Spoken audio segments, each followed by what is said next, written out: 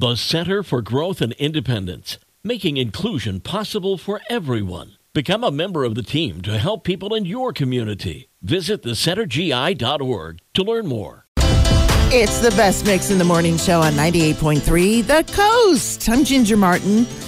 Okay, I've got music news for you this morning. And the complaints about Rihanna's halftime show have been officially registered with the FCC. And the results show that exactly 103 people called to complain that her show was a little too racy for television. Compare that with the Janet Jackson-Justin Timberlake halftime show, and 103 complaints is like a drop in the bucket, which is probably what the higher-ups at the FCC said to themselves. And if you'd like to see Rihanna perform again without buying concert tickets, she will be performing at the Academy Awards on March 12th, since her song Lift Me Up from Black Panther Wakanda Forever is up for an Oscar.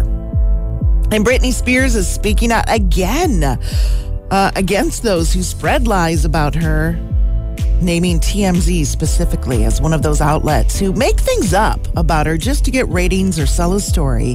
She said on Instagram that she had a right, just like anybody else, to protect herself from the cruelty of the outside world. She's right, though. You got to respect that. And there's one artist who truly does, and that is Pink, who says Britney is actually very sweet. She feels like she's Britney's big sister.